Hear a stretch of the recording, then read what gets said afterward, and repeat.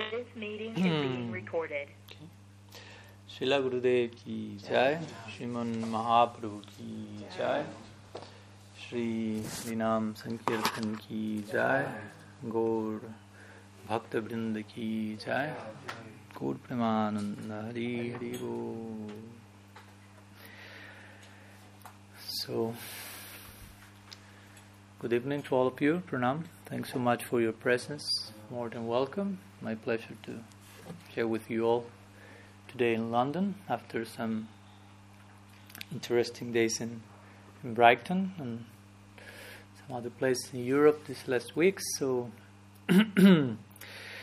we today and tomorrow will be sharing some thoughts concerning two particular topics. Today being the topic of how Krishna's identity is shaped, or more poetically speaking, carved, if you will, by bhakti, by devotion, by love.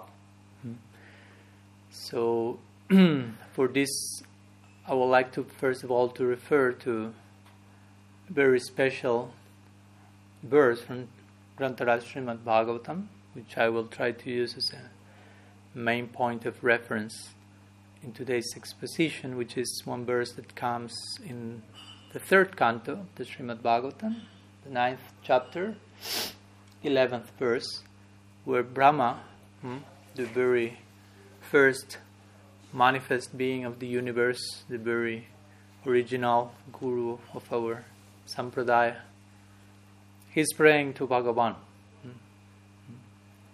So he's saying, Tam bhakti yoga paribhavita hritsarojam asya sritakshitapato nanunata pumsham yat yat yata urugaya vibhavayanti tattavapu pranayase sadanugrahaya.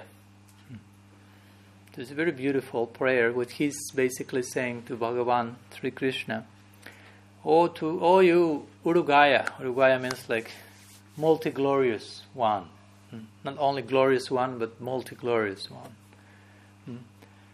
Those people, according to how your devotees absorbed in you and meditate on you, according to what the scriptures reveal about you, according to the particular form they meditate on you, you appear in the lotus of their hearts and reveal yourself accordingly, taking a particular form corresponding with that meditation.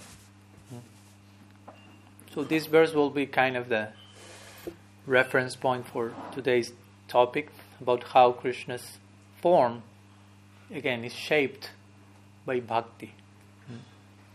This Bhagavatam verse established this notion. According to how we love Krishna, according to how meditate, approach the divine, he will reciprocate accordingly, and reciprocate accordingly has to do, and among other things, he will present himself in a particular form, spiritual form, which will be shaped, or better said, carved, if you will, by bhakti, by love. But before going to Bhagavan himself, to the Supreme Personality, we can go to ourselves and get a glimpse of how this principle operates in our own lives, how this is applicable even to us in our particular condition, which may not be a fully enlightened one. So in our particular condition, we will take different forms somehow or other according to the particular love that is surrounding us. For example, if at this particular moment I'm giving a lecture to you all and my grandmother appears, automatically I will take the form of a grandson to her, because her love every love corresponds with a particular form. So the power of her love will shape me, Swami Padmanabha, not into Swami Padmanabha. I'm not Swami Padmanabha for my grandmother. You follow? I'm her grandson. So I will become that to her. And of course, if I'm in front of my mother, that Vatsalya will make me adopt another form. Me and any of you for sure. And whether the similar cases, in my case I don't have brothers, sisters, wife or children, so I'm missing many rasas in that sense. But I imagine many of you have those experiences in this lifetime, so you can relate to those extended examples as well. If your kids enter the room, you adopt the form of a father, if you will, of a mother, and so on. So my point is, even in our relative experience in this world, we can have a glimpse of how this principle operates, how love shapes the world, and how love shapes us, basically. How we become something according to the particular type of emotions that are coming to us. And that's a very interesting principle, because, especially if we speak about love, because love is the most powerful force in the universe, which means if something is the most powerful thing in the universe, it means it has the greatest potential for transforming everything. So if you enter in touch with love, it means that love can transform you, can modify you, can make you something different from what you are. Not something less, please, no, but always something more, can upgrade our condition. But the point is, sometimes we are not so willing to become something different from what we are. And sometimes that's why we are so much afraid of love. Because again, love implies I will be transformed by the particular type of love that is impacting me. I will become something different from what I am. So we're speaking these days. And that may imply I have to enter into an unknown area. Because love is inviting me to something else, to something that till today, I don't know. I will become something that today I don't know what will be. I will become more again. I will become something special. But sometimes we are afraid of the unknown. As we were speaking the other day. We may be afraid of in two directions of the unknown. We may be afraid of our shadow, to speak in Jungian terms, of our darkest corners inside, subconscious corners, if you will. But also we may be afraid of our brightest potential. Why? Because the brightest potential is also unknown to us. So only because something is unknown, that may create some fear in us, interestingly. So love represents our brightest potential, but also love represents an invitation into some unknown land, and inviting us to transform ourselves into something we may not be very much aware of. And for some, that may be frightening. So that's why sometimes, paradoxically, even though we are so much thirsty for love, and we cannot but run after that consciously or subconsciously, whenever love knocks on our door, sometimes we may escape from that. Because the implications of love, again, is if I allow myself to be loved by someone, that someone will transform me. I will stop being what I think I am and will become something else. And sometimes we are not willing to be transformed, basically. But that's the price for love. If I get into a relationship with a person, that person, the affection of that person, will make me a different person. And vice versa, for sure. The two of us will alter one another's constitution, if you will. So there has to be a willingness for that to happen. That's part of the price of love. How much we are willing to be transformed by what the other person has to bring to us. So, of course, the interesting point here is that for us, in our spiritual tradition of Bhakti, Gaudiya Vedanta, we present the very interesting idea that God Himself, He is willing to be transformed by the type of love that we bring to Him, that we want to offer to Him. He's willing to be transformed according to the type of love we are bringing to Him. And of course, therefore, the implication is how much willing we should be. to be transformed and affected by the type of love that God is trying to share with us. So specifically, today's idea is connected to Krishna's form, and how Krishna's form is shaped by love. Strictly speaking, for us, God has a form, which of course may sound to some people may sound limiting. How can God have a form? Because generally form implies limitation.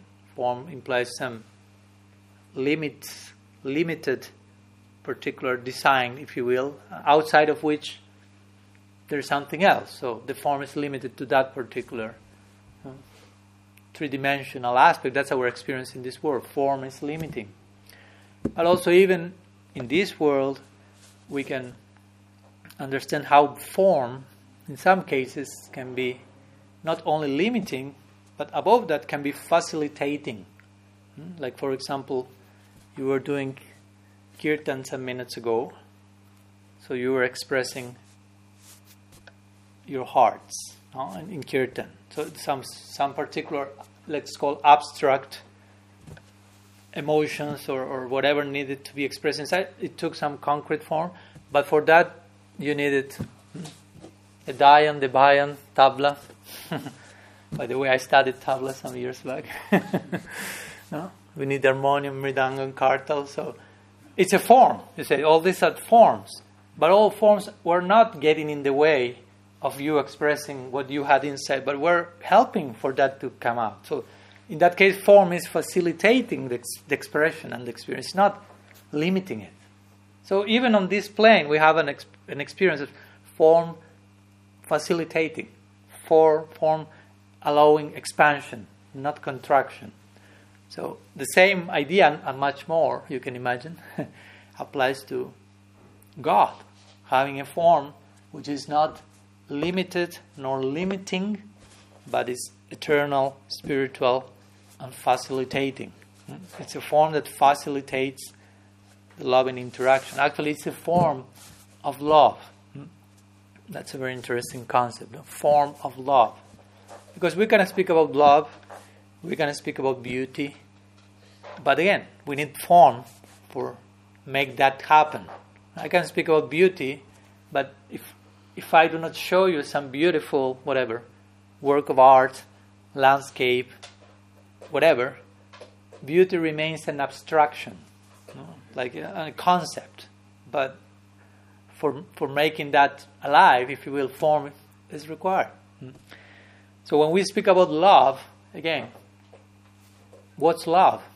Love is not like a generic abstraction, but it's something very specific. And there are so many nuances of love. There's varieties of love, as we were speaking today. Grandparents' love, mother's love, son's love, lover's love, friends' love, brother's love, servants' love. So many shades, if you will, of love. So each one of these tastes and flavors of love require form. Adopt a form. So love has a form. Sometimes in our tradition we call Krishna, which is one of the names for God that we choose to invoke when calling him, as they were doing in Kirtan very nicely some minutes ago. So Krishna for us is the form of love, if you will. When the highest form of love takes a shape, that's what we call Krishna. But again, his form, we could say, is made of love, and his form is shaped by love. Because he has a particular form, because there is a particular devotee who loves him in a particular way, which takes him to adopt that particular form. As example I gave in the beginning, myself with my grandmother, let's say. There's a particular type of love that impacts on me and creates some particular form. In our scriptures there are many examples like this. For example, something that comes to my mind is when there are many. Where to begin? Where Krishna was in Kurukshetra. Not for Bhagavad Gita, but before Bhagavad Gita there was one crucial meeting in Kurukshetra between Krishna at the inhabitants of Vrindavan for solar eclipse. Maybe you have heard about that. Very, very important, deep emotional moment. So basically, here Krishna had already gone out of Vrindavan. He went to Mathura, and then he went to Dwarka. He was a prince there, if you will, or a king. I mean, he was established in these royal standards, riding on an elephant with servants, no peacock feather, no flute, no Vrindavan, basically. But all the inhabitants of Vrindavan went there with the excuse of the solar eclipse, but with the real purpose of meeting Krishna after decades and decades of separation. So it is said that all the Dwarka inhabitants assembled there in Kurukshetra, this sacred spot, and they made like a whole city for the event, for the occasion only.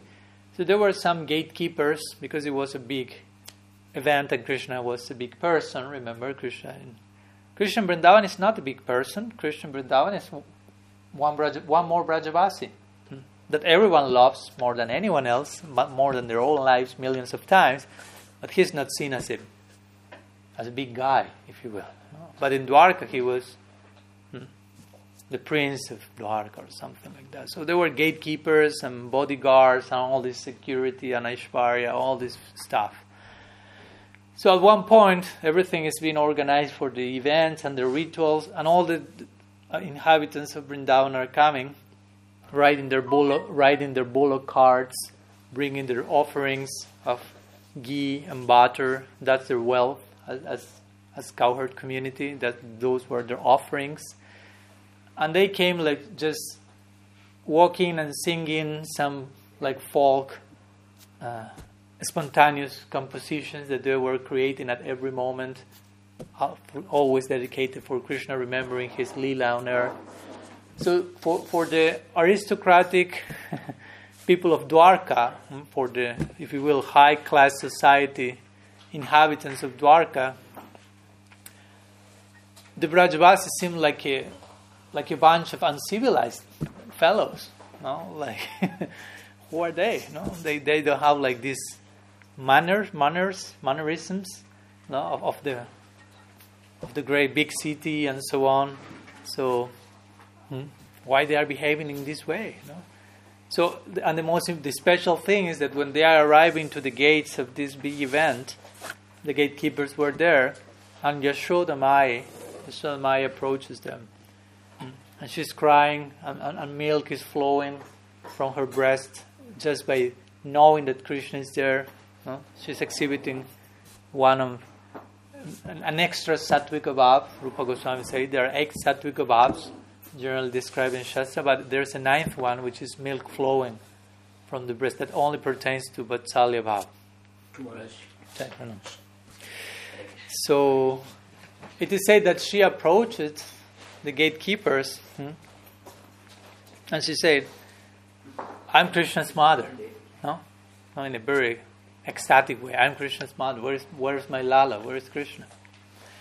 So, of course, for everyone in Dwarka, their awareness is Krishna's mother is Devaki, and Krishna's father is Vasudeva, and Nanda and Jasoda are Krishna's foster parents.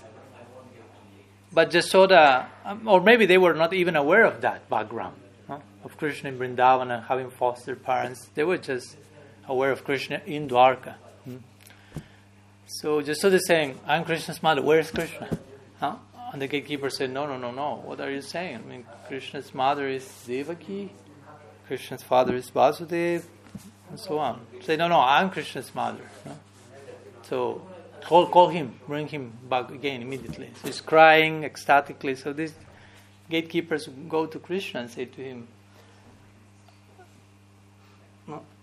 Sri Krishna, with your permission, no? That's the relationship they have with him in Dwarka, but there is one lady, she seems a little bit dysfunctional, and on top of that, she says that she's your mother. Well, all of us here in Dwarka know that your mother is Devaki. So when Krishna hears that, immediately he knows who came. Who is that person? That person is his mother, Yashoda. So Krishna immediately said, now he enters like in a trance immediately, and he says, let her in, let her come in immediately, make her come in.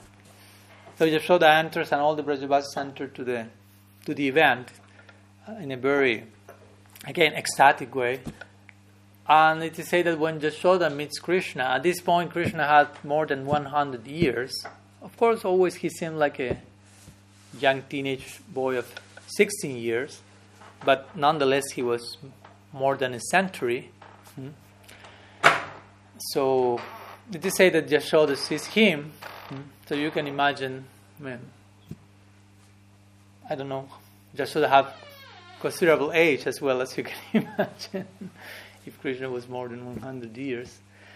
But it is said that immediately when Yashoda met Krishna, Krishna jumped onto her lap. And she started to breastfeed him. So milk was pouring from her breast. She was more, if Krishna was more than 100 years, how old was Yashoda then? And Krishna was on her lap. He was not a boy of some months. But the point is, due to the strength, the force of her Vatsalya Prem, of her maternal love, Krishna adopted that form somehow. It's not that he became smaller or like a baby, but somehow he was in the lap, he was drinking breast milk. So he entered into that particular sense of identity because of that particular influence. Which of course that influence is bhakti, is love. Krishna is not influenced by Maya Shakti, as we may be, as tatastha jivas. We are a product of our environment, but our environment may be Maya Shakti or hopefully Swarup Shakti or Bhakti Shakti. In the case of Krishna, of course, his only environment is Prem, and he's influenced by that. He's influenced in the positive sense, upgrading, making him becoming a higher and higher version of himself at every single moment. Basically, that's the dynamics in Krishna's life. To say that at every moment Krishna becomes more and more beautiful. So how is that Krishna becomes more and more beautiful? Because at every moment the love of his devotees becomes more and more beautiful, becomes deeper and deeper, greater and greater. So is to say that Krishna's form reciprocates with the devotee's love. So Krishna Das Kaviraj Goswami very beautifully describes this in his Chaitanya Charitamrita, and he says, Krishna's beauty increases at every moment because of the love of the devotees that increase at every moment. Because the devotees increase in their love for him, he becomes more beautiful. His beauty corresponds with their love. The more you are loved, the more beautiful you become. That's the idea. Real beauty has to do with love, basically. So Krishna Das Kaviraj Goswami said the devotees increase their love more and more, and correspondingly, in order to reciprocate, Krishna increases his beauty more and more as a consequence of that love. And the two of them enter into a competition when none of them accept defeat. None of both parts accept defeat. In other words, the two of them keep increasing one another, ad infinitum, without stop. So that's the dynamic, the currents in what we call the spiritual world. The particular love is shaping the identity of Bhagavan. So he's a product. Sometimes I like to say that. Hopefully you understand the poetry of this statement. But Krishna is a byproduct of the love of his devotees. If you take the love of the devotees off, you no longer have Krishna as he is, basically. You have Brahman, undeterminate, absolute. That's how the scriptures describe. You have the aspect of the absolute which has no form. That's called Brahman. That's one of the three phases of the absolute. Brahmeti, Paramadmeti, Bhagavaniti, Shabdyate, says the Bhagavata. So there is an all-pervading, impersonal form of God. That form, why has no form? Why has no attributes, beauty, and the lila? Because there is no love activating the form. No love giving shape to the Absolute in one way or another. So the more the love enters into the equation, the more the Absolute takes a particular form, like Krishna, Ram, Narayan, and so many other forms of the Absolute, even in other traditions. So this notion, this idea, of course, gives place for this plurality of spiritual expressions where we can appreciate different religious manifestations, even in other traditions. Bhaktivinoda Thakur will say that, and he was a Saragrahi Vaishnava. He himself coined that term that applied first of all to him, which means an essence seeker. He was a perennialist, I would say. And whenever he will go to a mosque or to a church or to another temple from any tradition, he will feel how interesting the way they are worshipping my Krishna here. My Krishna is appearing in this form to them, because there is a particular type of approach these people is having towards God that makes him appear in that particular way. So with this notion in mind, there is no place for sectarianism or fundamentalism, because we will conclude, there's so many varieties of love, therefore there are so many varieties of God, of forms of God. The Bhagavatam says how many forms of God there are? Asankhya, which means uncountable, unlimited, which means there are unlimited corresponding varieties of love for God. Another famous story that comes to mind in this regard is Jayadeva Goswami narrates this in his Gita Govinda. In one moment Krishna is with the gopis in Vrindavan. They are having Rasa Lila. And at one moment Krishna disappears, and as it uses to happen, that's part of his style, in order to churn the hearts and increase the joy of union and the intensity of the search and love. So Krishna disappears, and he was to play a particular, if you will, game. So the gopis start to look for him desperately and run here and there and looking for him. So Krishna, what does he do? He disguises himself as God, as Narayan. Because remember, in Vrindavan, Krishna is not God. Krishna is Krishna, basically. Narayan is God. In Vrindavan, everyone worships God for the sake of Krishna, basically. In Vrindavan, everyone is praying to Narayan. Even they are praying to the Devas, they are worshipping the demigods, but everything converges into Krishna. Whichever may be the worship they are prefer, all the things that we sometimes hear here, we should not worship the demigods, we should only worship Krishna.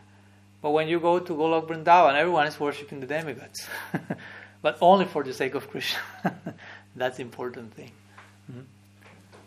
So in Vrindavan, everyone is worshipping everything and everyone, but ultimately everything converges into the figure of their most beloved, Shyam Sundar. So once Krishna disappeared, as I mentioned, he adopted the form of Narayana. So he meditated and manifested 2 extra arms. He appeared as Chaturbhuj, with the 4 arms and showing like the discus you say, the chakra, the lotus, and so on. The different symbols of Narayan, God. Try to imagine, you are walking and suddenly God appears in front of you. That's I imagine you will upload that to your Instagram or something. No?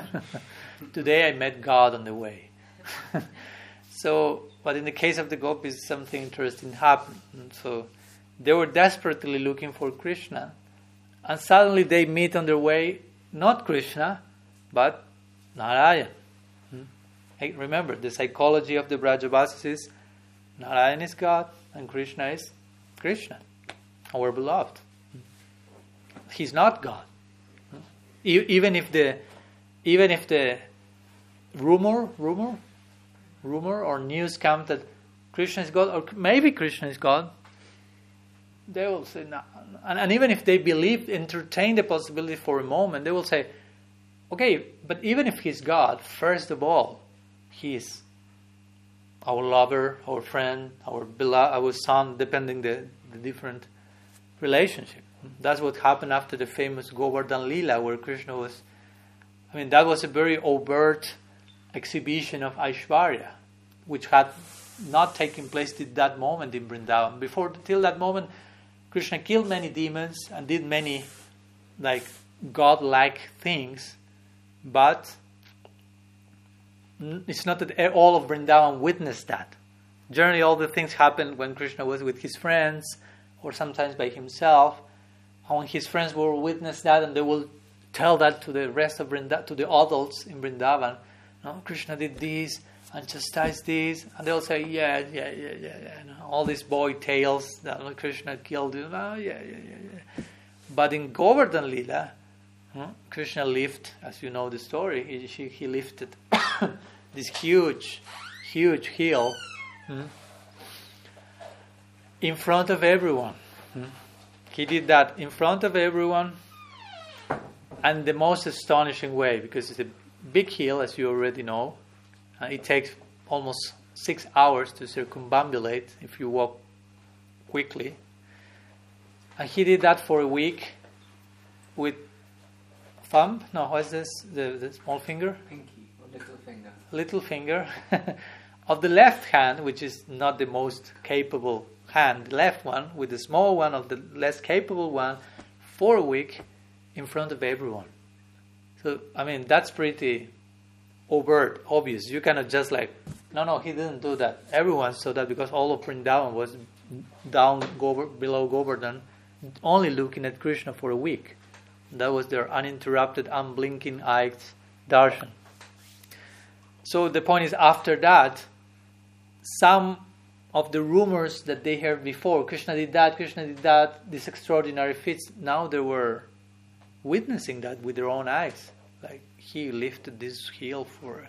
Of course, again, the psychology of the Brajavasis will remain extraordinary. No? For example, as we know, when he was lifting the hill, as you may see in some paintings, some friends of Krishna will helping him with some sticks, thinking, the hill may be too heavy for him now, so we need to help him. And the soda will come closer and start to feed him in the mouth, because you will get weaker if you don't eat, and the hill may be too much for you, so please eat. And some of his friends will tell, hey Krishna, but why don't you give the hill to Sridham? Because Sridham always defeats you on a daily basis on wrestling. So we know that Sridham is more powerful than you. So give the hill to Sridham so you rest a little bit your arm, and we can massage your arm for a while. So this is the psychology of the Brajavasis. No? Or even sometimes the gopis after that, they will tell Krishna, because sometimes Krishna after that will say, I lifted Govardhan. No, like some transcendental pride. No, you are criticizing me, but I am the lifter of Govardhan. They will say, you didn't lift anything. No, actually, the whole hill was floating in the air, pleased by the worship of Nanda Maharaj. And you just appear below the hill and put your finger just for the picture, as it seemed that you were sustaining the picture. But the hill was floating there. You just appear for the picture, put your finger there, smile for a week, and want to take all the reputation for lifting Govardhan. Well, we know you can't lift Govardhan. So that's the Braja psychology. But even in the case of some people who thought Krishna lifted Govardhan, so they went to Nanda Maharaj and told him, Krishna lifted Govardhan. There's something extraordinary about him. Maybe he's God, actually. We heard that he may be God, so maybe he's God, maybe he's not, but maybe, who knows, it can be. So Nanda Maharaj looked at them like saying, how can he be God? As we said the other day, I know how God is. God is peaceful, serious. He always follows what he says. And Krishna lies, steals, is fearful of Jashoda's chastisement, full of desires. But he cannot be God. He's not God. And then he says, but even if he's God, and the Maharaj makes this last important point, even if he's God, first he's my son, then he's God. But first, my son. Then he can be whatever he wants, even God. So, since first is my son, I have to chastise him, I have to educate him, I have to correct him. I don't want to spoil him as an adult. So that's the psychology of the Brajavasi. Even if he's God, okay, he may be God, if you will, if you want to think of those terms, but that's not the priority. So try to imagine if you have a son and you learn that he's God. But still for you, it was, okay, how nice, my son is God. But first for you is, my son is God. Vishwanath Chakravarti Thakur gives that example in Raga Varma Chandrika. It's like if one mother finds my son became the president of the king of the UK, let's say. Here you don't have president, right? You have queen and king and so on. So my daughter became the queen of the UK. So for the mother, in her motherhood, she will, whenever she sees her daughter, she won't feel now, oh, the queen has come. But actually her own motherhood will like overflow. Oh, now my daughter is the queen. I mean, the idea of queen is secondary. The first thing is my daughter is the queen. How incredible is my daughter? I'm so proud of my daughter, and so on. Queen is somewhere else behind. So this is the unique psychology of the Brajavasi. I'm giving a little bit, sorry if I extend myself, but some context to the story I'm narrating. So going back to the story, Krishna appeared as Narayan. Krishna appeared as God. So the gopis were desperate looking for Krishna, and in their quest, on their path, suddenly they see God in front of them. So what you will do when you see God? And generally, if you see God, you will go back and say, oh my God, God. But the gopis had only one question in mind there to present to God.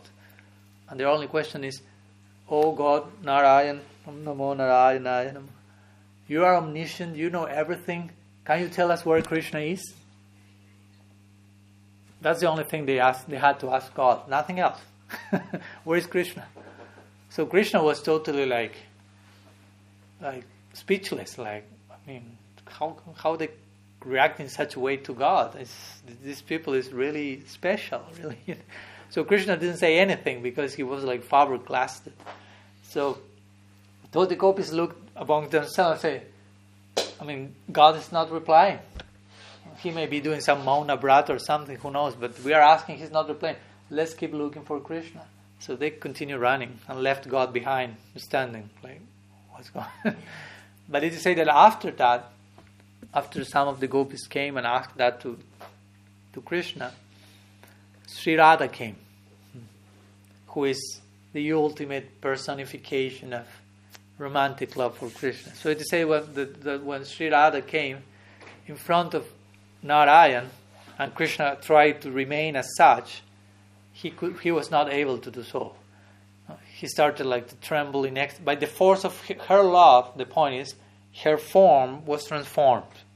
He could no longer sustain his forearms. Two of his forearms entered, and the other two remaining arms, and he became Tribanga Lalita, curved in three, and adopted the form that corresponds with her love.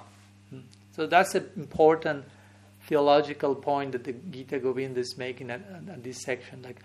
Krishna's form, again, corresponds with the love of the devotees. When he was in front of Radha's love, he adopted that particular form that corresponds with her love. So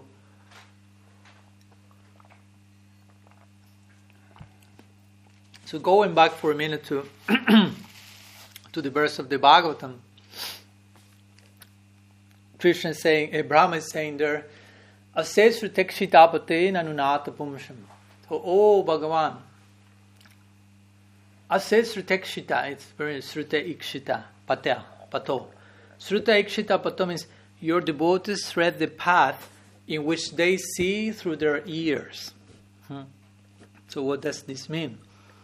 It means that by hearing in Parampara, from Shastra, from revelation about you, they develop a particular vision, a particular prospect, particular desire of worshipping you in a particular way. But that will be according to, again, there are certain parameters for that. Because one can say, this verse is saying, whatever form you meditate in Krishna, he will appear in that form to you. So that does this mean that, I don't know, I can just imagine whatever I like? No? Krishna is, whatever, riding in a Harley Davidson and play electric guitar, and he has to appear in that form because that's how I like to think of him? No. It doesn't work like that. No. Bhakti is not promoting just fantasy and fiction. And that's explained by this verse in this verse. Shruta ikshita pata, which means, according to Shruti, Shruti means hearing, and also Shruti means Shruti, that which is heard, the revelation, the scriptures. So in the scriptures, there are certain possibilities that are presented about how to approach God. Certain forms, certain moods on how to approach Bhagavan. So according to those options that are revealed in Shastra, Ikshita, no? One can develop a particular darshan, a particular vision of a form of a divinity. So this verse is putting in context this idea. Krishna will reciprocate according to the love. Krishna's identity, as we say here, is shaped by the love of the devotees. But love, to be developed, has to grow in the context of revelation or siddhanta. It's not that we just love Krishna in a whimsical way, however I like to imagine that. There are certain windows of opportunity in which we can worship Bhagavan.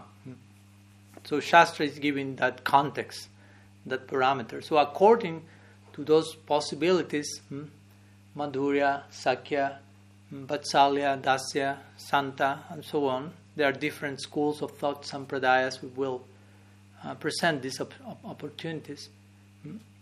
We can meditate in Bhagavan according to the samskaras we have received from particular sadhu sangha. We'll meditate in Bhagavan.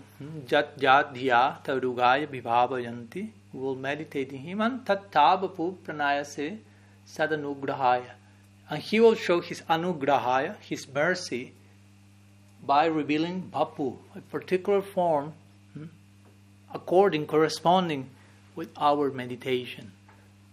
So try to understand this important point, which is love is totally reciprocal. Bhakti is totally reciprocal. When Krishna says, Yatamam tam srapadante tam stataiva bhajamyaham, this is not just a general statement. When he says, according to how you approach me, I approach you, what does it mean in every single sense of the term? So many implications are there. It's not just a generic thing. Oh, you approach me with love, I reciprocate with love. Yes, but love again is specific. Love is not just love. I mean, you don't love your mother in the same way you love your son and the same way you love your husband. I mean, there's a specificity in love. So the same thing has to happen with God. Our relationship with God has to be very specific. So specific that unless you have that specificity, you won't go there because still you don't know where to go. Because you may say, I like to go to Golok Vrindavan, but still that's a generic idea. In which camp, in which area of services? Sometimes I give the example. If someone asked us, what's the goal of life? Well, what will you say as a Gaudiya Vaishnava? What's the goal of life? Krishna Prem. Krishna Prem. So that's the official answer, right?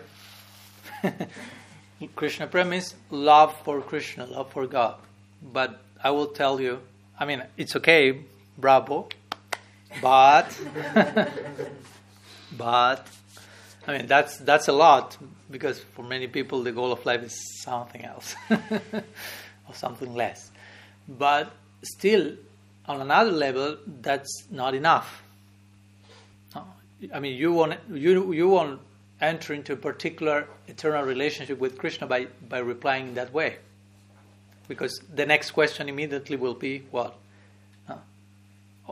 which type of prem? Or sometimes one could have replied even more abstractly, love for God.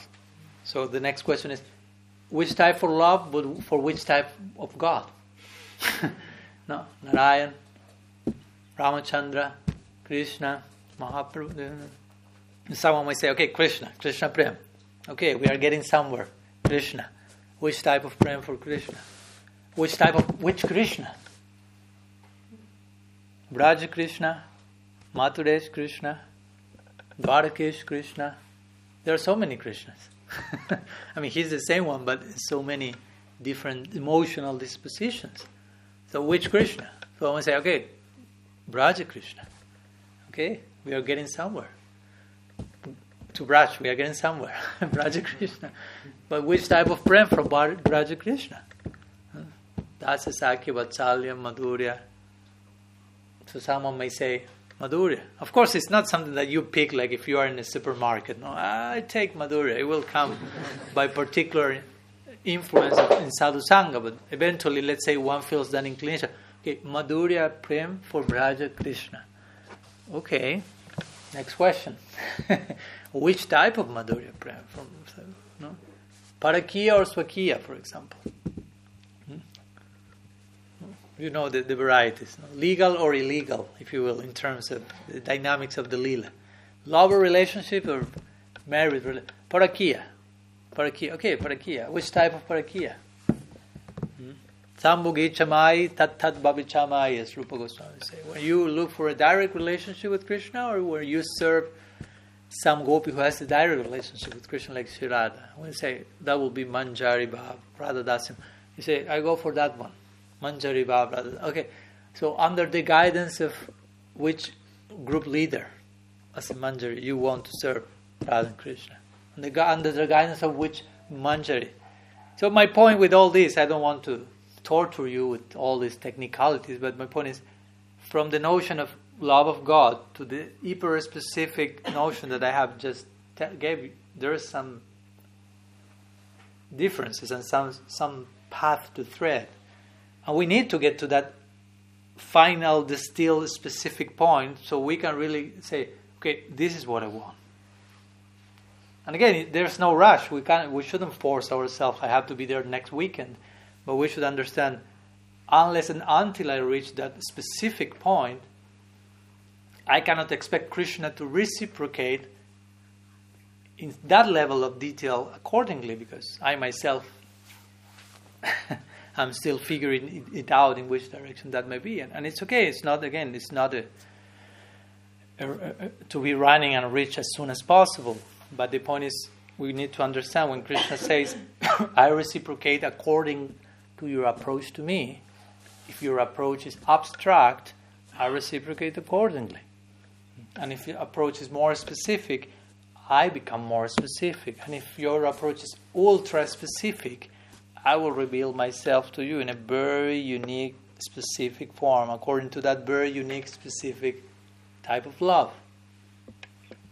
And our tradition, our path, Raganuga Bhakti, I will call it sometimes the path of specificity. It's not the path of generic approach or generic love. Not like love, I love you, give me whatever I need or whatever. Love, God, this or that, but a very unique approach.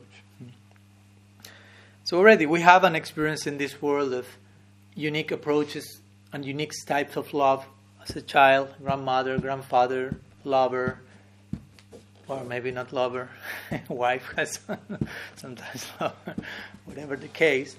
So how much all this applies to God? How much specificity can we develop and find in a relation with love of God? So that's an idea for us to entertain and to understand. The path of bhakti or the path of devotional love is about really discovering the other person and being discovered by the other person, which of course in this case the other person is none other than Bhagavan himself. So how much we can discover the personality of Godhead through love. There's no end to that. And vice versa. Allowing ourselves to be discovered by Bhagavan and His love for us, and get to be all that we can be.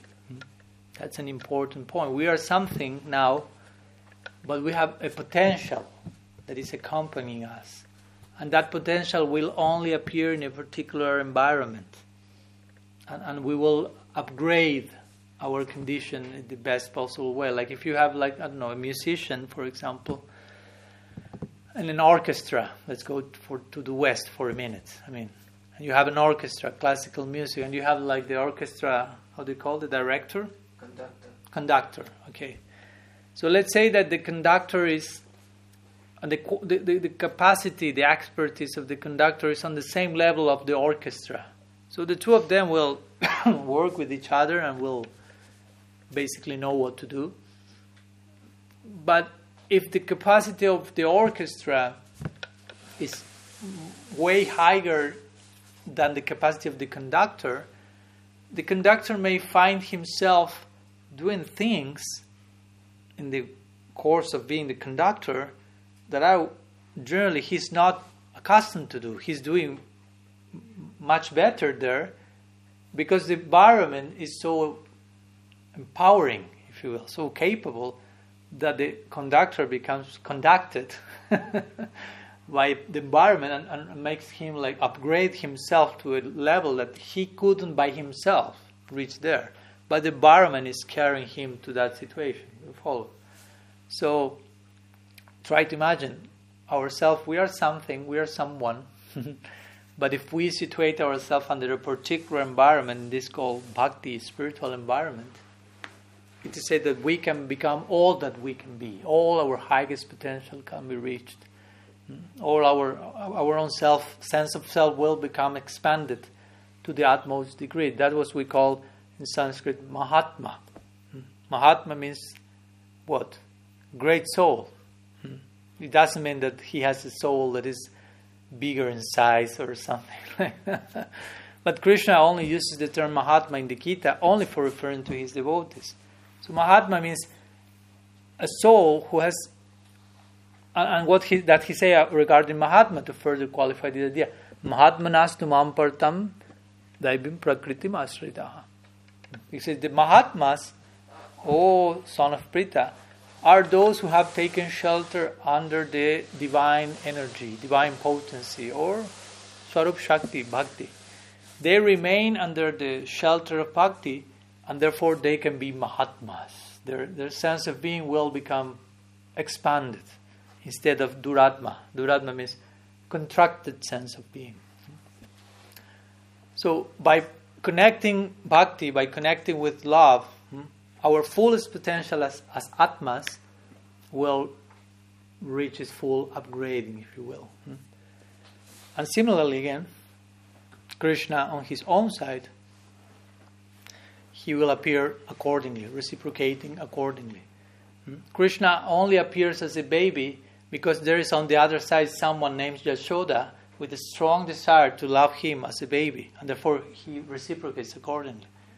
Krishna only appears as a boy tending cows and playing different games because on the other side you have a devotee like Sridham, Subal, Madhumangal who are vibrating with a particular type of friendly love that needs to correspond with a particular object of love. You have love and you have the object of love. The two of them are one and different. Astraya Lambana, Vishaya Lambana. So that's how these dynamics of work of love are working, basically. So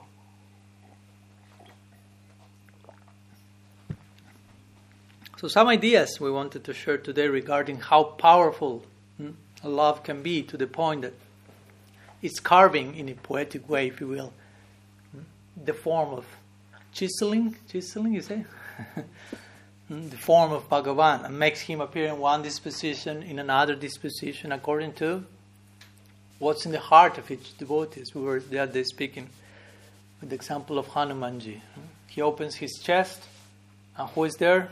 There's no Paramatma there. Hanuman does not have Paramatma. He has what? Sitaram. And that's his heart. As we said the other day, if Sitaram were to tear apart their chest, who will appear there? Hanuman. Because that's the correspondence between object and love and love. As one Srila Bhaktivinoda Thakur said, he said, the devotee is the personification of love for Krishna, and Krishna is the personification of love for the devotee. That's who Krishna is. If you take out Krishna's love for his devotee, he is no longer Krishna. He is no longer Krishna. As I said before, he becomes Brahman, undeterminate, absolute. But the absolute determinate, adorned with so many qualities, that's because of certain type of love he has. So he's inseparable from that. Krishna as a lover is inseparable from the love of Radha. Krishna as his friend is inseparable from the love of his friends. Krishna as a baby is inseparable from Nanda and Yashoda. You cannot have one without the other. So in that way, Krishna's form, in the transcendental form, is corresponding, is shaped basically by the particular love of a devotee, which speaks about the power of love, the power of bhakti, which affects the constitution of Bhagavan in spiritual terms. So if he himself, I need to say that that's a favorite quality of Krishna in himself. If you are to ask Krishna, what's the favorite quality about you in yourself, is how much the love of my devotees transform me. I'm so happy, I'm so proud of being affected by them to that degree or something like that. So if God himself chooses and willfully gives himself to that transformation, how much we ourselves should be willing to allow love to transform us. When bhakti knocks on our door, when devotion comes to us, how much we should be willing to let love make us all that we can be. Because the version of ourselves that does not include love, that's not a very upgraded version, maximized version. It's not the latest app we can download of ourselves, if you will, to speak in more contemporary terms. Our latest version is still to be downloaded, if you will. And it's downloaded. It comes from up to down, so it has to descend by grace. Our Ohapanta, descending process. So, some words regarding the effect, the power of bhakti, the power of love in the life of Bhagavan, and how that particular type of love makes him to take so many different forms. So just before finishing, one last example that for us it's so important, and somehow it's that example that makes us be here today together, and it's Sri Chaitanya Mahaprabhu. Who is Sri Chaitanya Mahaprabhu? Well, he's Krishna, for sure. Sri Krishna Chaitanya. But he's Krishna in a particular emotional, again, disposition, in a particular inner moment, when he is trying to taste a particular type of love, which is Sri Radha's love. So, as Krishna in Vrindavan, he's witnessing, he has witnessed the degree of Radha's love for him, and he's seeing how that love affects her in such a way, and therefore affects him by consequence, that he becomes like curious, if you will, or not only curious, but to the point of obsession, I will say, to taste what her love is about.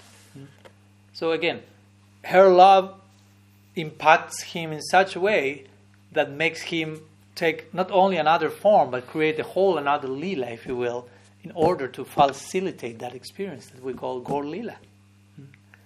Because Krishna in Vrindavan, he witnesses the degree of Radha's love and says, that's unique, I don't know what's that about. What she's experiencing, the happiness she's going through, the beauty she perceives in me, what's that about? I imagine there is something special in me because I see how she reacts to that. No? She's acting in such a way, but all that she's exhibiting is in relation to me. So I must be special, Krishna thinks. because she reacts like, but what she's experiencing in relation to me, I don't know. I can tell. I need to enter into her shoes. So again, her love is impacting on him in such a way that it's giving shape to Krishna in a particular presentation called Sriman Mahaprabhu. And a particular form of love, again, makes Bhagavan take a particular form, a particular love, a particular type of love of God, makes Bhagavan take a particular form, and of course that's not only that, but a particular stage needs to be established. That we call lila. For that we need the whole stage for the drama to be enacted. In this case, Gaur Lila, particular stage is Navadvip, and all the characters come into a scene, and the purpose of the whole lila is there to be fulfilled. So we see how in the life of Bhagavan himself, he's constantly in this quest of tasting new depths of love, and new leelas are coming as a result of that, and we are part of that Gaur Lila, so we are totally blessed and fortunate by being here, somehow being invited to participate and serve into this glorious quest. So, Sriman Mahaprabhu ki jai. So some ideas I want to share with you today. Also, we want to give some time for questions in case anyone has some question or something you might like to comment or to share or to ask about regarding what we were sharing today, or maybe not necessarily regarding to the topic, but if you have something related to the topic, we may begin with that, and if not, we can go with other topics, of course.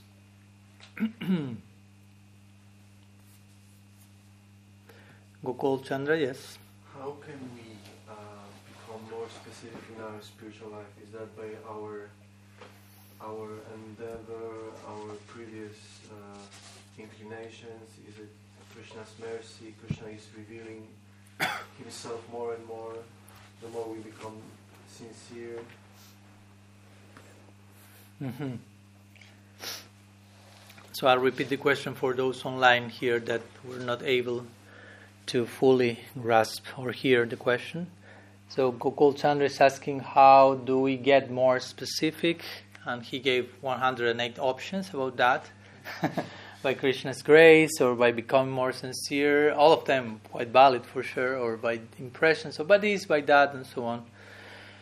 So, yeah, of course, as I mentioned before, it's not something that we can force in one side, like, okay, till today I can only reply the goal of life is love for God. How can tomorrow know all the ultimate specificity of... No, it's not that it works like that. There is a process, and as we have been speaking many times, the details of that reply and the details of those details and so on will come in time, depending of the association we are having. And we will receive, Rupa Goswami mentions it, even he says, if you want to taste Bhakti Rasa, which is the ultimate devotional experience, that may take first to have received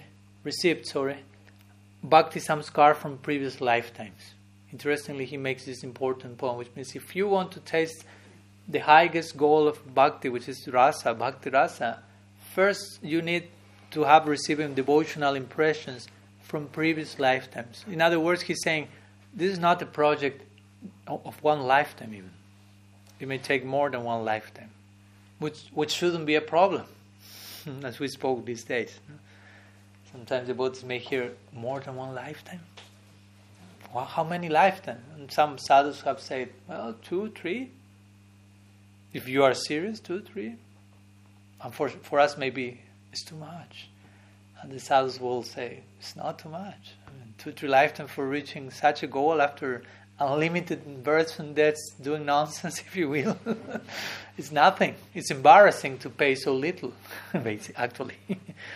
So the point that Rupa Goswami is making is beyond this idea of some lifetimes. You will need to have receiving some bhakti samskars, which means according to the association you will be in, you will be receiving some particular influence, some particular affinity will be, if you will, implanted in you towards one type of relationship or another towards Bhagavan. Sometimes the expression I heard sometimes is like the sadhus are like pollinating our hearts. No? Like the bumblebee taking like the pollen from one place to another and creating that, activating the principle in one flower and then going to another. So the similar way, the sadhus are the bearers of of Bhakti Dev in the world, and by them is that Bhakti is given here and there. Krishna Das Kaviraj makes this point. Krishna Bhakti Janmamol Hoy Sadhu Sangha. Sadhu Sangha is the root of the birth for Krishna Bhakti. So depending which is our association, a particular type of... I'm saying this in which sense? In the beginning we may have no clue which is our ultimate affinity. But if you are having a particular association and that association has a particular affinity, most probably that will be eventually your particular affinity, because that will be contagious, if you will, to you in time. You may not know not that yet, but that will happen in time. So what should I do in that period of time till that really becomes apparent? Yeah, it means basically to remain seriously engaged in practice and service under the shelter of those particular sadhus who personify the particular type of bhakti, and by trying to go deep into one's sadhana, into one's bhajan, chanting and service and other angas of bhakti under proper guidance, naturally the end result will be not only that the heart will be purified, Chetudharpana Marjanam, Bhava Mahadabhagni Rabapanam, but Shreya Kaidava Chandrika Vitaranam, Vidyavadu Jivanam, and so on. Mahaprabhu says the first result will be the mirror of your mind will be cleansed. Your heart will be cleansed. Your subconscious will be cleansed. Your chitta will be purified. Eventually you will be so purified that you will even transcend samsara. And on top of that, Shreya Kaidava Chandrika Vitaranam, a particular ray from the moon of the Swarup Shakti will enter your heart and will start to illuminate your heart in a particular way, making you aware of some specific affinity. You will, at one point of your practice, you will start to feel, I have some attraction towards whatever. Hearing about Krishna with the gopis. I mean, it's not that you reject all the other sections also. You have to, because if you say that, I love Krishna with the gopis, but I hate all the other pastimes, it means you have no attraction for Krishna with the gopis, actually. No, you're being fanatic, or you have some dysfunctional issue there to solve. No? Because if you have a real attraction in one direction, it means you have real attraction for all other directions on some other on some other way, although there's some specific call in one direction, but you appreciate and nourish from every other direction. Even by hearing any other avatar speaking about, as we gave the example the other day of Gopakumar meeting with Hanuman in Brihad Bhagavatamrita, and Hanuman starts to glorify Sri Ramachandra. It's not that Gopakumar is saying, you are disturbing my bhajan by speaking about your Istadev. You are not speaking about Krishna in Vrindavan. Oh, this is so unbecoming. He's not saying that. Gopakumar is hearing the kirtan of Ramachandra, and he's finding, oh, that is nourishing my faith in my own Istadev, in Madan Gopal in Braj, in Priyanarma Sakya. I'm nourished as a friend of Krishna by hearing someone glorifying Ramachandra. There's place for that. It shouldn't disturb our faith, actually. But you have to be really properly situated in your faith before trying to get nourished, before trying to be nourished by others' different faith. Because if not, that may create some complication. So that's the point. Now, eventually, if you are in proper association, practicing cleaning your heart, that cleaning your heart in combination with further and further devotional impressions entering your heart gradually will take you to a particular type of affinity that eventually one may share with one's guru, or guides, like I'm finding this type of attraction, and that attraction may be put to test, if you will, to see how substantial it is, and if it passes the test, as our Guru Maharaj was sharing the other day, when he met Srila Bhaktivedanta Narayan Maharaj, and they were speaking about some particular type of affinity, and Srila Narayan Maharaj tested in a nice way how much my Guru Maharaj knew what he was talking about, and he will realize he knew. He then blessed that affinity, if you will. No? So at some point that will happen. We may find some affinity in one direction, and maybe Sri Guru will recommend, okay, now you ground yourself more in that direction. Try to study more about that and drench yourself more, know more the tattva of that, and here certain sections of scripture will be especially attractive to you, so you can concentrate in that, or in certain books.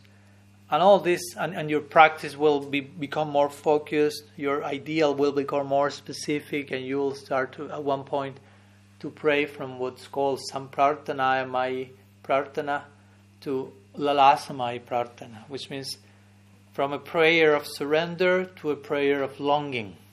That's as we get closer to the stage of bhava. There are different stages, we cannot imitate that. But in the beginning, as a sadhaka, we are to concentrate on surrender. Saranagati, give myself and all the things we know. But at one point the prayers will shift more into the direction of longing. As Narottam Das will sing, Gauranga bolite have pulaka sarir, Hari Hari bolite nayani bhavene. That song is called Lalasamai Prarthana. Oh, when chanting Gauranga, tears will come to my eyes and I will feel this. And really, you mean that when you say that in that stage. No? You feel that attraction, in that call in one particular. But again, you cannot imitate that.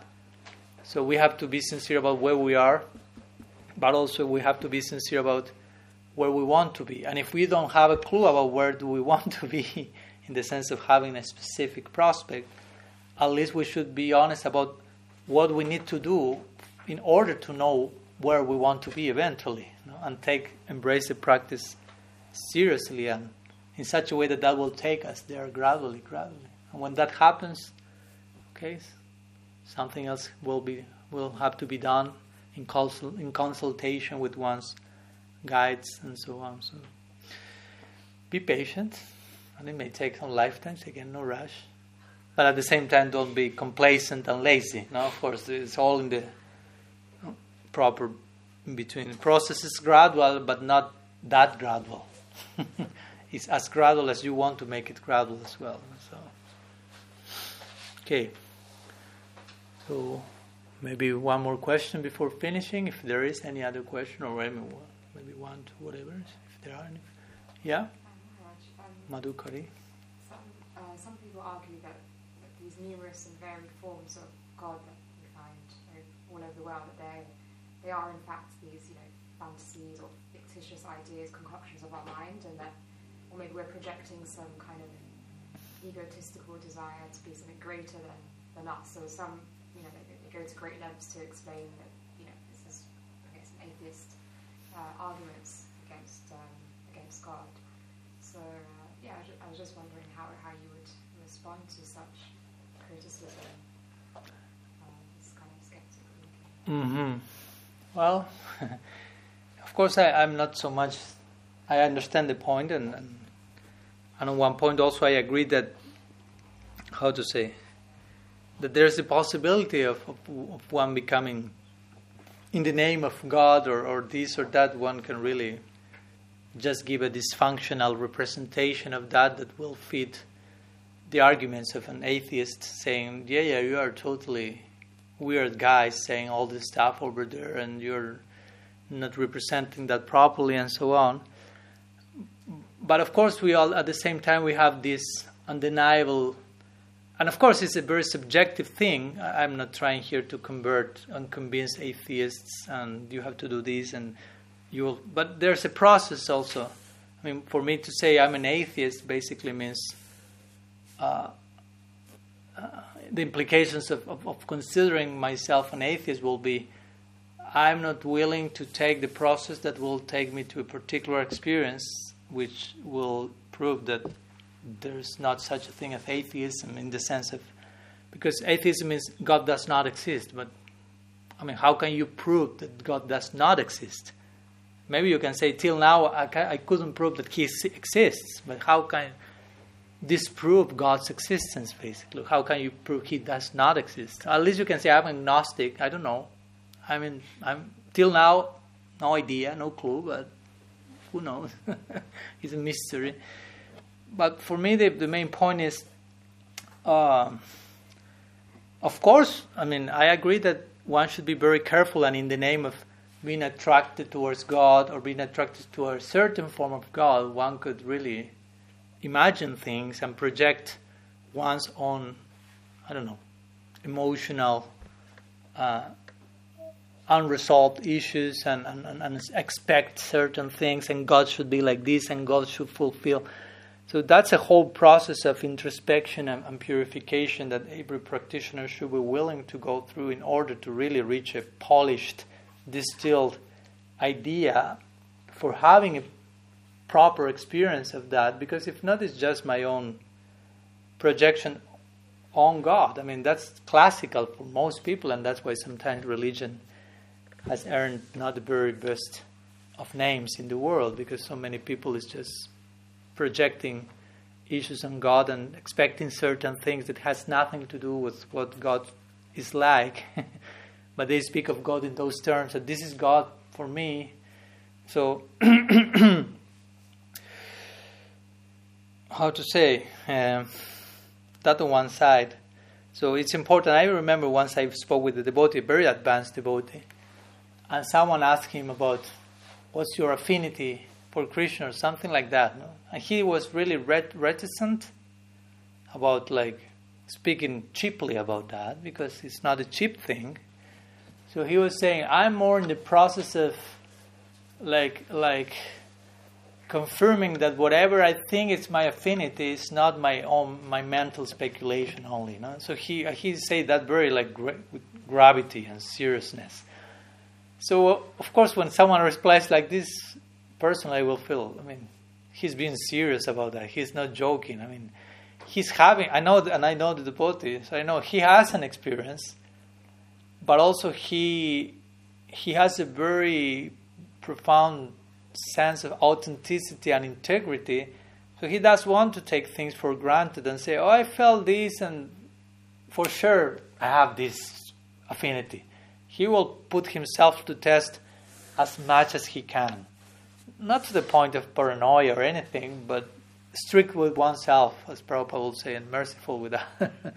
So he will really, okay, if I feel this, let's see how much I feel this. No? I remember recently I was hearing one interview with his public intellectual clinical psychologist, Jordan Peterson. Maybe you have heard about him. He's a Christian, and generally he never says that he believes in God, but he says, I act as if God exists. So someone asked him, why you always reply like this, and you never say, I believe in God? Because on the other side, you are a Christian. You yourself consider yourself a Christian, so you should believe in God. But you always say, I act as if God exists. So in brief, his reply was, because I'm not so, he say, which was, I cannot recall exact words, but basically his idea was to believe in God implies so many things that if you play all those so many things out in practice, how you should behave, how you should conduct in your life, ideally, if you believed in God in every sense of the term, then I don't know, I'm not sure if I believe in God. In that sense, you follow? I mean, it's not cheap to say that. I mean, you can say that, but everyone can say so many things. But the point is how much you are playing out your belief, acting out, you will say, how much you act out your belief. So his point is, I want to be as strict as possible with that notion, to say I believed in God. That's the most, he will say, sacred thing and deep expression. So I don't want to take such a phrase quickly and repeat it. Yeah, I believe in God. I believe in God. Let's see if you believe in God, and which are all implications of. So my point is, a real mystic or a real serious practitioner won't be speaking about these things cheaply.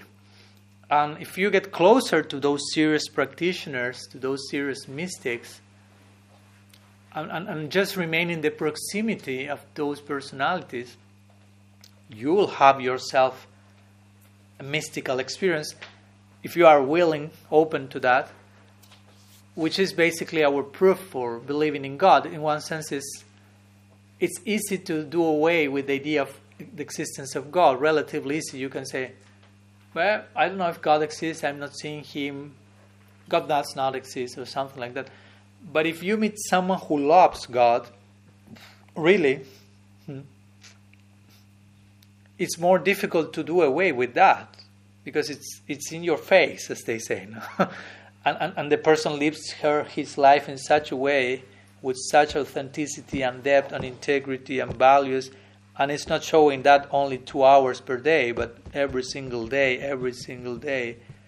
that, it starts to shake your belief system, if you will. If you say, I don't believe in God, but you feel this person says she believes in God and is leading such an extraordinary life.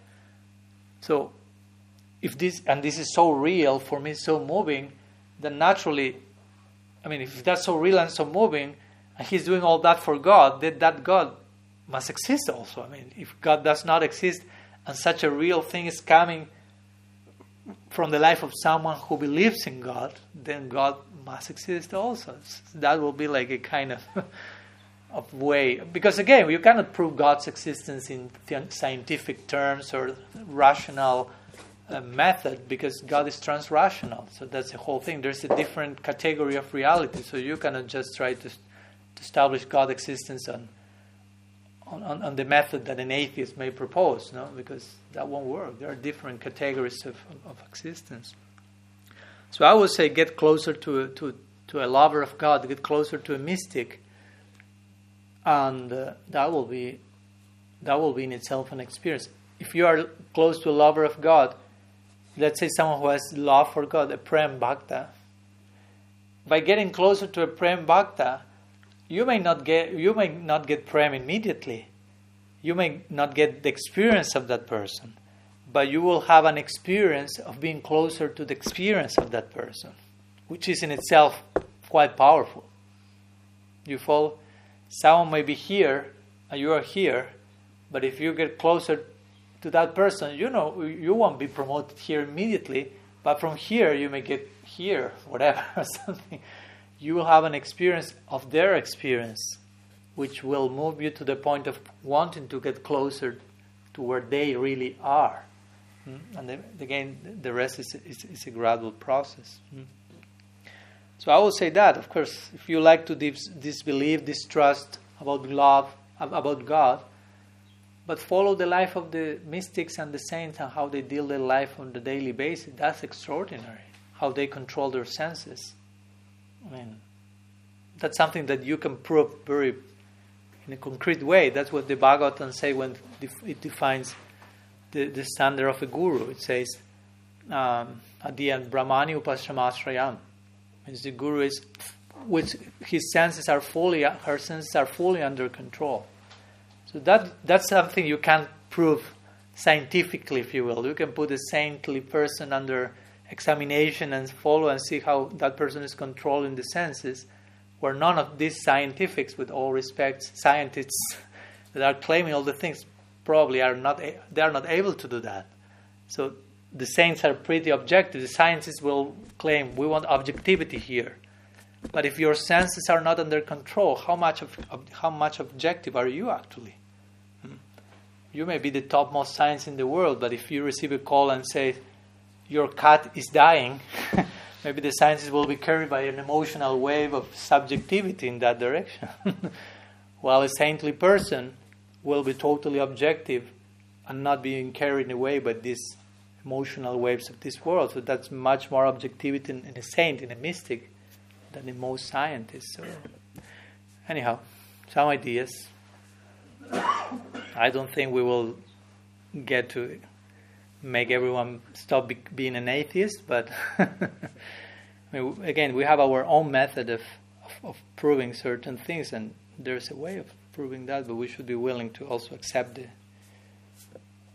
the epistemology of that, how we know what we know in that particular connection. Also, regarding transrational topics, there is a particular methodology for that. No, it's not just something limited to a reductionist method. Okay, so it's 9. We're almost in time. So I don't know if there is any other urgent question that may not allow you to sleep at night today. If that's not the case, we may close here, and tomorrow we have one more meeting where you are, of course, all more than invited, and we'll be speaking about another topic, about the glories of Sri Harikatamrita, or the glories of the divine discourse, as the ones we are trying to have here. And of course, we will also have place for questions and answers. So with your permission, we will close the session today here, and we'll share some brief Hari Kirtan before closing and sharing Hari Bhagavat Prasad. So thank you so much to all of you for your time and presence and attention. Srila Gurudev ki jai, Sriman Mahaprabhu ki jai, Sri Harinam Sankirtan ki jai, Gaur Bhakta Vrinda ki jai, Gaur Premananda Haribo.